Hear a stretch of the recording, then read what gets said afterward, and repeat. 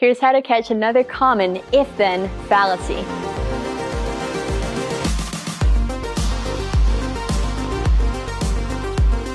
Welcome to Critical Thinking Scan, where we look at how you can think about any faith-challenging message and arrive at a biblical, logical conclusion yourself. I'm Patricia Engler, and today let's look at another type of formal fallacy or invalid form of logic called denying the antecedent.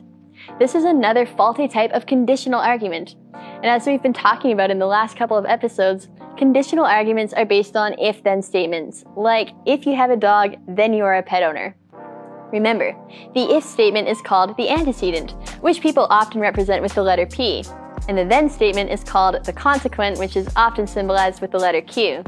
In this case, P is the statement, you have a dog, and Q is the statement, you are a pet owner. Now, denying the antecedent means showing the if statement, P, is false, in order to argue that the then statement, Q, is also false, using the structure, if P, then Q, not Q, therefore not P. For example, if you have a dog, then you are a pet owner. You do not have a dog, therefore you are not a pet owner. Does that argument sound reasonable? No. There could be other ways to be a pet owner besides having a dog. You might have a cat, or a chinchilla, or a small hairless aardvark. So the conclusion you are not a pet owner does not necessarily follow from the given premises. And if an argument's conclusion does not logically follow from its premises, the argument is invalid. Now, you might have noticed that denying the antecedent is the opposite of the last type of faulty conditional argument we've looked at, which was called affirming the consequent. Both argument structures are invalid if there are other ways for the conclusion to be true besides the given premises. Now, let's think about some cases where faith-challenging messages might involve denying the antecedent. One example, which Dr. Jason Lisle gives in an article you can find linked to this video, goes like this. If we found dinosaurs and humans next to each other in the same rock formation, then they must have lived at the same time. We do not find them next to each other in the same rock formation. Therefore, they did not live at the same time. This argument might sound persuasive, but is logically invalid because it denies the antecedent.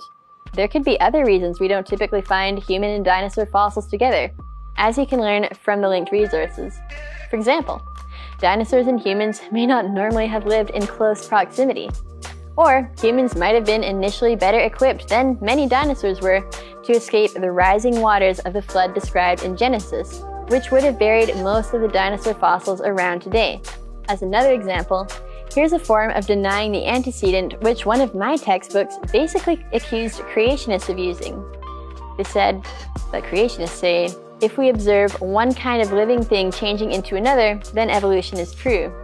We do not observe one kind of living thing changing into another. Therefore, evolution is not true. And worded like that, this is a fallacy, if it implies that the only way for evolution to be true is if we can directly observe it. And as my textbook pointed out, there can be other ways to confirm something besides direct observation. So, is it a fallacy to say evolution is false because we don't directly observe one kind of living thing changing into another? Not if we show why we don't observe it. Like you can learn from the linked resources, mechanisms like mutation and natural selection do not produce the functional new genetic information required to evolve one kind of creature into another. So a better way to present this argument is, only if natural processes can explain the origin of living things' genetic information is evolution remotely possible. What we do observe of natural processes completely opposes this idea. Therefore, evolution is extremely unlikely. This argument still denies the antecedent, natural processes can explain new information.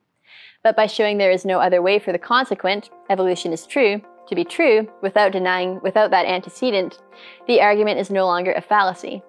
For more on how to think critically about any faith-challenging message, you can access my other CT Scan videos packed with tactics, tips, and tools that helped me as a Christian student at Secular University. Thank you for watching.